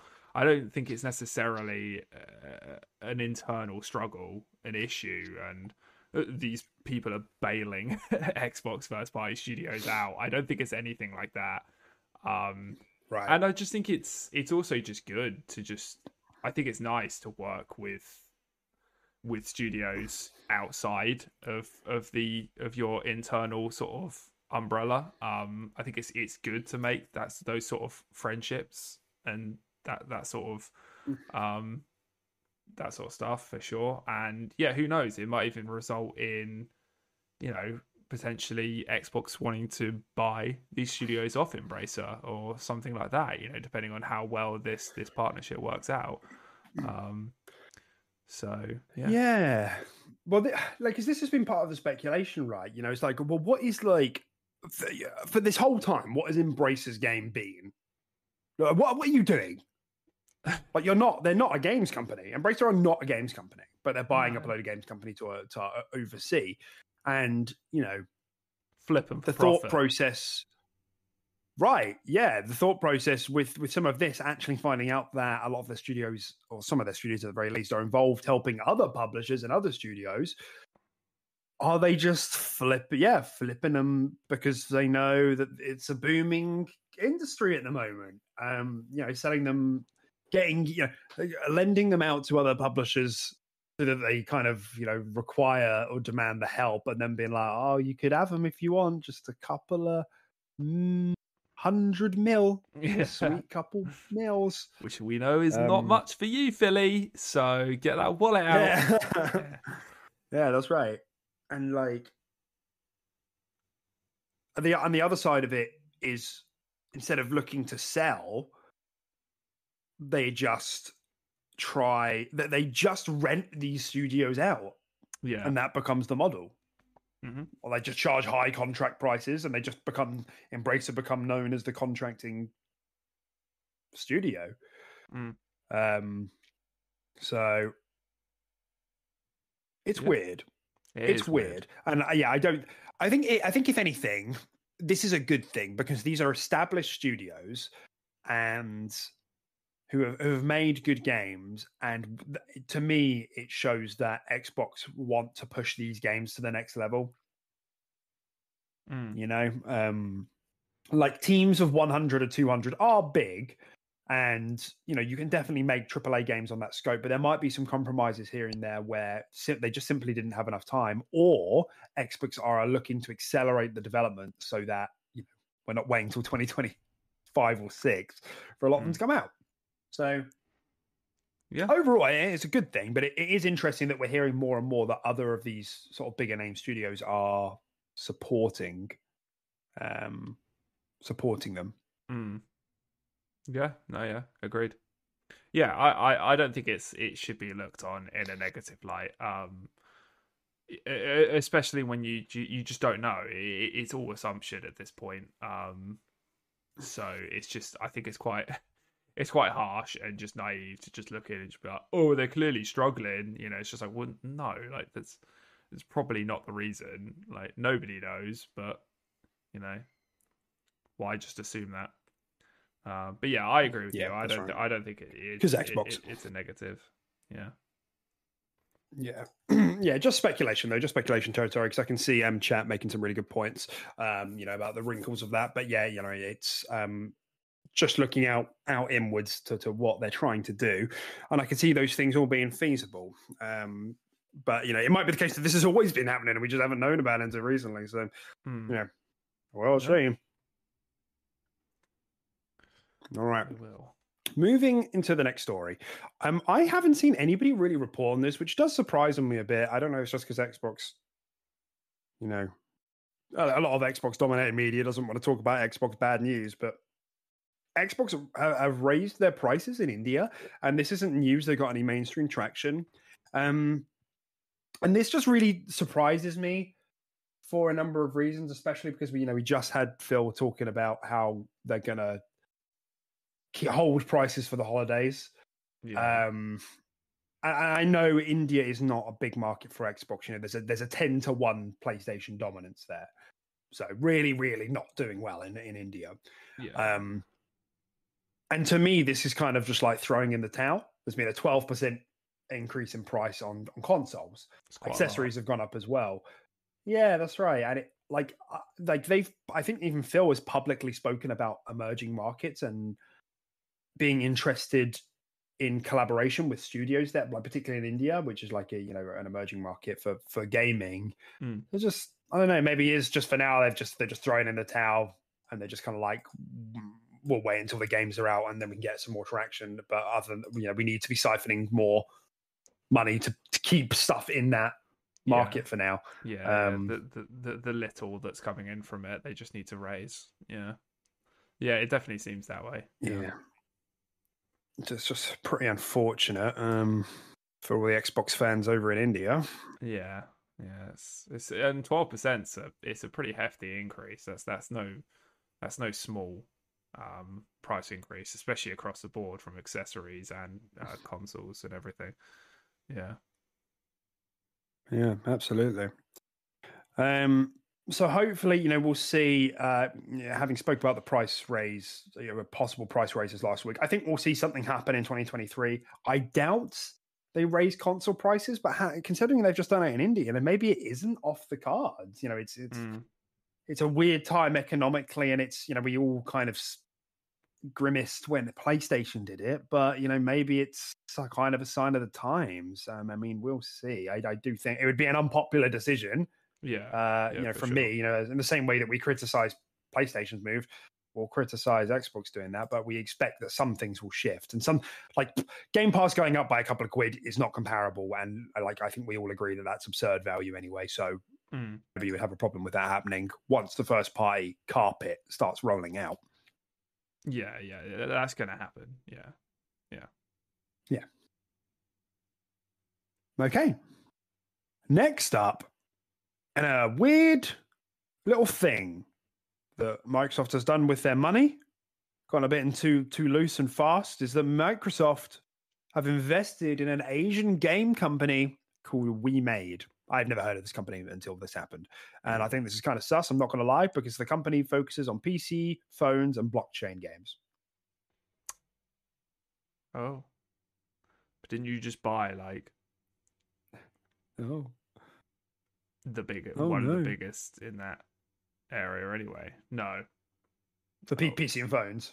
Yeah, no. The Blizz Activision deal has like Candy Crush and stuff like that, but wait, does it? Well, King is still massive. King, yeah, that's it. King, yeah, that's the one. Seems like they're investing heavily into mobile. We can all hope here that the investment isn't for blockchain and it is for the PC and phones. Maybe they're looking for a partnership, and who knows? Maybe there's some expertise they're trying to lend. We'll see what they do with phones. It's not for us, I don't think. Barring some extreme outliers like Hearthstone, we had a good time with. Have you played Marvel Snap yet? Marvel Snap? No, I haven't. No. Any good? I haven't either. I've heard it's really good. Yeah, I've heard really positive things. Yeah, I have heard positive things as well. And I've seen it pop up on a few of my my YouTube feeds, some people playing it that used to be like Hearthstone YouTubers, and they're sort of playing it for their channel and stuff like that. Definitely looks interesting, that's for sure. Yeah. Might give it a go.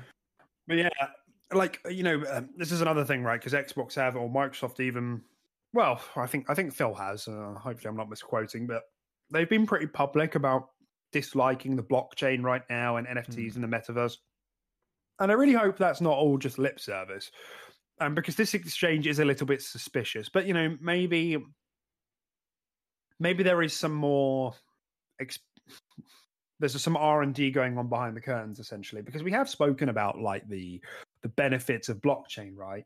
That kind of idea that you kind of can carry your cosmetics between games and you own them. And I think everyone can make sense of a possible benefit there. It's just all the downsides that come with it, like hyper monetization and, exactly. And environmental damage, things like that. It is one of the trade-offs, yeah. Yeah, by all means, look into it. But if you're going to pull this trigger, make sure everything's lined up. And not that I think it is to do with blockchain. It's just a bit surprising. Yeah, that's for sure. Yeah, it's definitely touchy. Bringing that sort of stuff into the gaming industry. So if you're going to do it, sit on it for a while, and you get make sure it is where it needs to be. Otherwise, that shit's gonna backfire real hard. You have to be careful with that. That's quite a volatile thing. So, but yeah, hopefully it's just to do with PC and mobile, and their expertise in that area. But Yeah. What do we? All right. We have a Halo segment. Tim, Whoa. have you heard much about we've got winter update tomorrow, I think it is. It's November 7th, I think. This Maybe tomorrow? November 8th? It's either tomorrow or Tuesday. I can't remember, yeah. Heard much about it at all? Have you been tracking this at all? Seen anything? I haven't been tracking it myself. What's your vibe? When you ping me things here and there about it, and I give it a quick little read and stuff like that, but I've kind of dropped off tracking Halo, if I'm honest. But from what I hear, it's exciting. There's a lot coming. The biggest one for me is kind of Forge. So we'll see how that turns out. But yeah, it's all kind of exciting. I mean, stuff like the match XP and all that kind of stuff. Like, I don't know. I just feel like that kind of should have been in there already. I'm not that excited for stuff like that. Personally, some sandbox like rebalancing and stuff like that. That can get me pretty excited.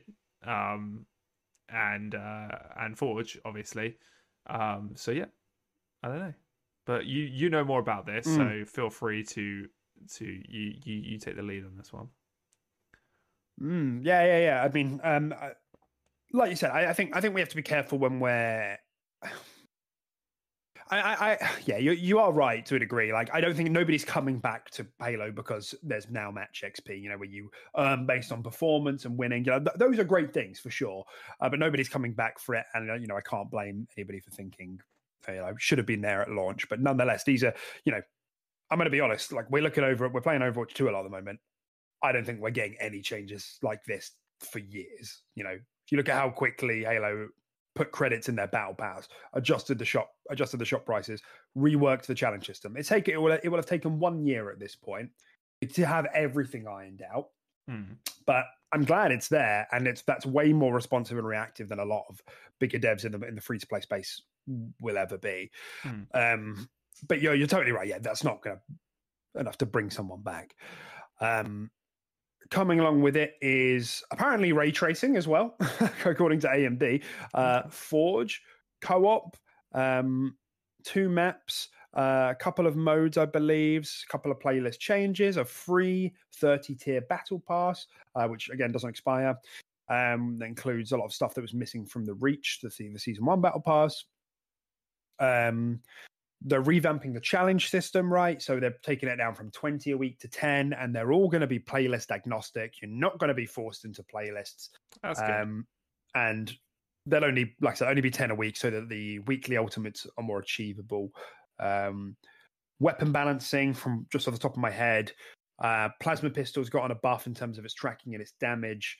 What's the little electric pistol called? Disruptor. Yeah. Got on a small buff in a mag increase. Commando's got a little bit of buff in terms of bullet magnetism. I don't think it's got a change in damage, bullet magnetism, and something else. It might have been bloom or recoil or something. I can't remember. Damn. BR got a slight nerf. Can't remember if there's any others for the guns. Grenades got a slight nerf. I think it was 0.2 of a second delay in the explosives, which I thought was kind of interesting, but yeah, that's quite a good big shout. Change. Yeah. So some sandbox retooling, which is great. Loads of technical work on desync that is coming and is still ongoing. They've put out so many blog posts in the last few weeks, just detailing the amount of stuff that's kind of gone into this, and that's really reassuring because that makes me think, okay, they've overcome that hump. And while just like you say, I think at least for the next 6 months, the boat has sailed on Halo multiplayer for me now. That boat has sailed. I'm playing Overwatch now, and we'll see how that goes. But that's where I'm at for now. Yes, I am excited for Forge, though. You are going to be able to see like curated custom games and Forge maps. There's no file share in the sense that you can't go onto other people's accounts and see what they've got there. Yeah, really not a big deal to me, but I understand that that's a big deal to a lot of people. That's coming in season 3. Yeah, I'm excited for me and for you. By the sounds of it, the biggest part here is Forge, and I think if they market this right, if they really get this beat right, this could be a big deal. People remember what Forge is. People know what that is. And if you have like a 45, 30-second ad, playing on YouTube of just a handful of stuff that people have made, people will boot this back up. I don't doubt that for a second. Yeah, I think so. Yeah. It's a big deal to a lot of people. Some people exclusively play customs and Forge and stuff like that once the multiplayer got a bit tiresome for them. Or just from the get-go. So it's a big deal to a lot of people, and you're right, you need to market it in this wacky, fun sort of way, to bring people back and hit that nostalgia like right in the head. Don't market it as like a really like intensive tool and you can do all this with it. People can figure that out when they go on it. I'd say market it in the silly, fun, custom games way, like 100%. Yeah. That's right. And plus, the enthusiasts already know, right? They already know. A lot of people have just been accessing, but like using Forge for months because they've just been able to access it in the files. Those people are already on it, right? And, so I'm excited to see what will be there day one and in the coming months. Like I've always said this about Halo Infinite's Forge, it needs to be it's a mini game generator that you can get for free because it's in the free-to-play package. And that is incredible. That is incredible. That is, if they pull this off and it's all working fine, that is such a boon for not just Halo, but for Xbox. Yeah, 100%. This could have in the same way that when Halo Infinite first came out, it was everywhere. People were sharing clips of like this crazy shit that was going on in the sandbox of like pro plays. We could have a similar thing, the Halo Infinite trending, this game, a small team of 23-year-olds make this game and millions are playing. We could have that on repeat up till Christmas if they stick the landing on Forge and custom games and the accessibility of it here. Yeah. So this is really exciting. I'm excited to see what comes out of it. I'll probably have a look when this comes out midweek and just see if there's anything I can download. And I'm sure we'll be able to drag some friends on in the week, or maybe on it's like a Friday night thing. I'm sure it'll be fun, just as a little thing. So hopefully they're over that hurdle now, and I just hope they stick the landing here. They need all of this news has been a big W for the team, but I just don't want it to get tarnished by a technical error. Forge is crashing, custom games aren't working. Do you know what I mean? They need a clean W for this launch to really again hit the reset button. I wouldn't I'd say it's kind of 50-50 whether or not this actually launches pretty clean. I'm not gonna lie, based on their track record with this game.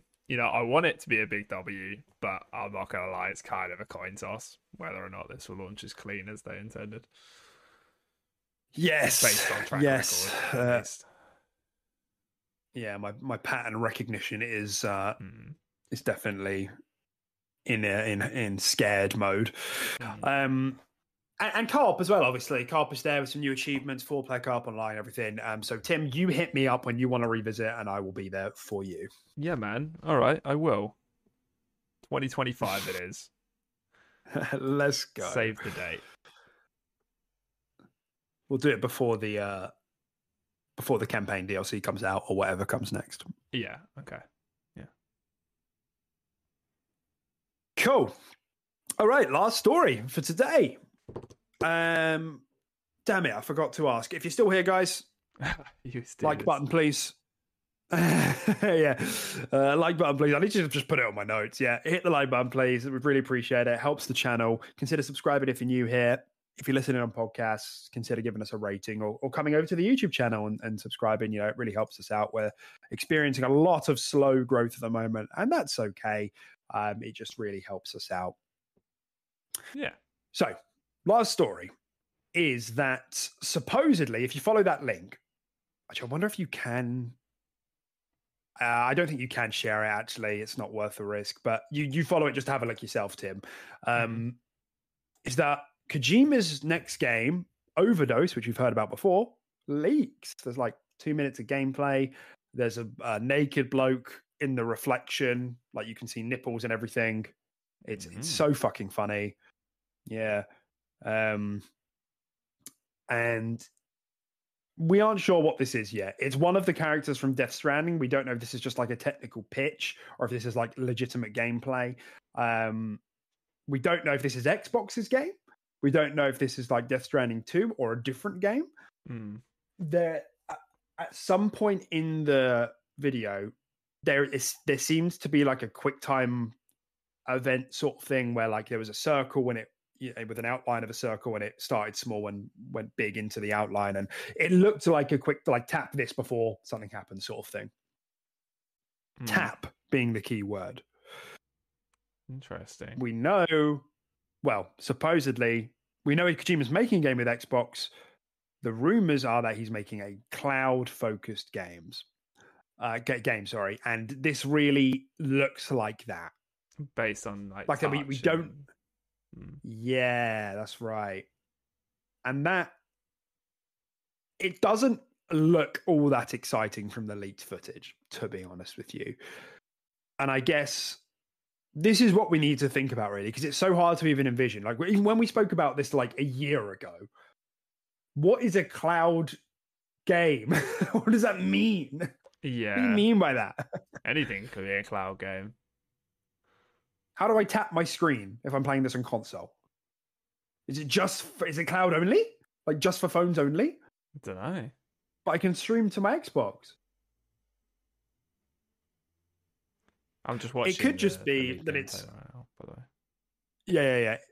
It could just be that it is kind of like Resident Evil in style, like old school Resident Evil in style with like point and click elements. And that's kind of the idea that Kojima wants to follow up on and kind of evolve a little bit. It's very Kojima. It's very Kojima. Yeah, definitely Kojima vibes, 100%. Yeah, it's giving off this sort of almost similar vibe to those sort of narrative games that you see, like The Quarry and all that sort of stuff. These sort of, you know what I mean? These sort of narrative driven games where you kind of just like play a movie essentially. It kind of looks like that, but obviously it looks like he's going for his horror vibe. Again, hashtag definitely ET2. Yeah, that's right. When you're ready. Yeah. It looks interesting. Yeah, it's hard to get excited about it from this footage, but it looks interesting to say the least. Yeah. Doesn't look like much going on here from a gameplay perspective, I'm going to be honest. Well, that's what I mean. We don't know what it is we're looking at. We don't know if this is like early alpha gameplay. We don't know if this is just like a technical pitch. Like this might just be a vertical slice. Do you know what I mean? This could be like early. Like the game's not coming out for another 4 years. Because full development hasn't really started yet. But like this is how we want to leverage cloud to make this sort of game. We know very little, and the trailer gives very little away. But yeah, guy right at the end. What are you giggling at? The guy at the end is recording. Oh, you saw him in the reflection. Yeah, just the reflection of his just like half naked ass body, just recording it off his phone in a t-shirt without a t-shirt on. Yeah. Great. Yeah, what Joaquin said in the trailer, slapping it to the trailer. Slapping the monkey. It looks interesting. I think from what we saw, this definitely looks like that cloud-based game more so than anything else. It does. That's the sort of vibe I'm getting from it. But yeah, not massively buzzing from it. I'm not gonna lie. No, like I said, don't know. I think that the exact same thing happened with Death Stranding. Like up until like the last week, everybody said that. Everybody was like, I don't know what this is. It doesn't make sense to me. And then the last week they started to show a couple more trailers and it was like, oh, okay, I can see the angle. I still, it was only really when people started getting hands on it that they were like, oh, actually, there's a lot to enjoy here. Not for everyone, obviously, but I expect this will be the same. And also Overdose is just a very cool game name. Yeah, does seem kind of cool. It makes you think when it will be like a horror based on like hallucinogenic addiction vibes and stuff like that, and almost like kind of like sleep paralysis vibes. Fight you demons, but you're all drugged up. Could be kind of cool. Yeah, we'll see. But I would put my money on that being Xbox's game. Yeah, that's a real speculation. I'll be looking at Xbox's Kojima game there, and I would say tentatively yes. But there's just so little to go by that it's hard to speculate beyond that. Yes, agreed. But that's it. That's the show. We did it. Show over? No.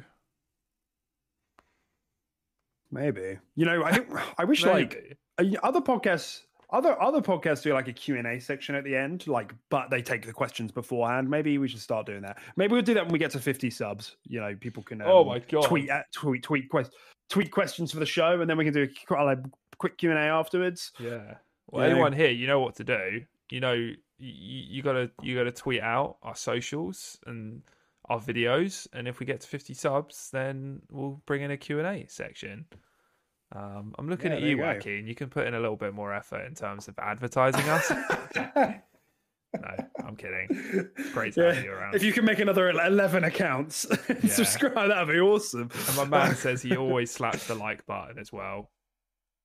He's a legend. A true legend among men. Yeah, we love you. Yeah, absolutely. Top bloke. Okay, Tim, let's jingle and let's get out of here. Yeah, we're jingling. We're jingling, bro. Great. Okay, everyone. Thanks for sticking with us today through the show. We actually rounded out a bit earlier than I thought we would. That's good. Sub 2 hours. That's always what we're aiming for. Yeah. Let us know. Did you like it here? Come follow us on Twitter. Did you got any feedback? I've got things feedback. like that. Are we? Should we do our hair differently? Oh yeah. What? Why? Don't wear your Christmas jumper until December. Get fucked, mate. Man busted out his Christmas attire November 1st. What happens if I turn my camera off? Do I disappear? Yeah, you would disappear. Stand to be around this prick. It's two of me! Let's go! The podcast of dreams! There's two of me right now. Oh. I can't believe you. I can't believe it. I can't believe you say that to me live. It doesn't matter. Let's get out of here. Bye, everyone. Thanks so much. Catch you next week. All right. Probably. Bye. Hi, I'm Daniel, founder of Pretty Litter. Cats and cat owners deserve better than any old-fashioned litter. That's why I teamed up with scientists and veterinarians to create Pretty Litter. Its innovative crystal formula has superior odor control and weighs up to 80% less than clay litter. Pretty Litter even monitors health by changing colors to help detect early signs of potential illness. It's the world's smartest kitty litter. Go to prettylitter.com and use code ACAST for 20% off your first order and a free cat toy. Terms and conditions apply. See site for details.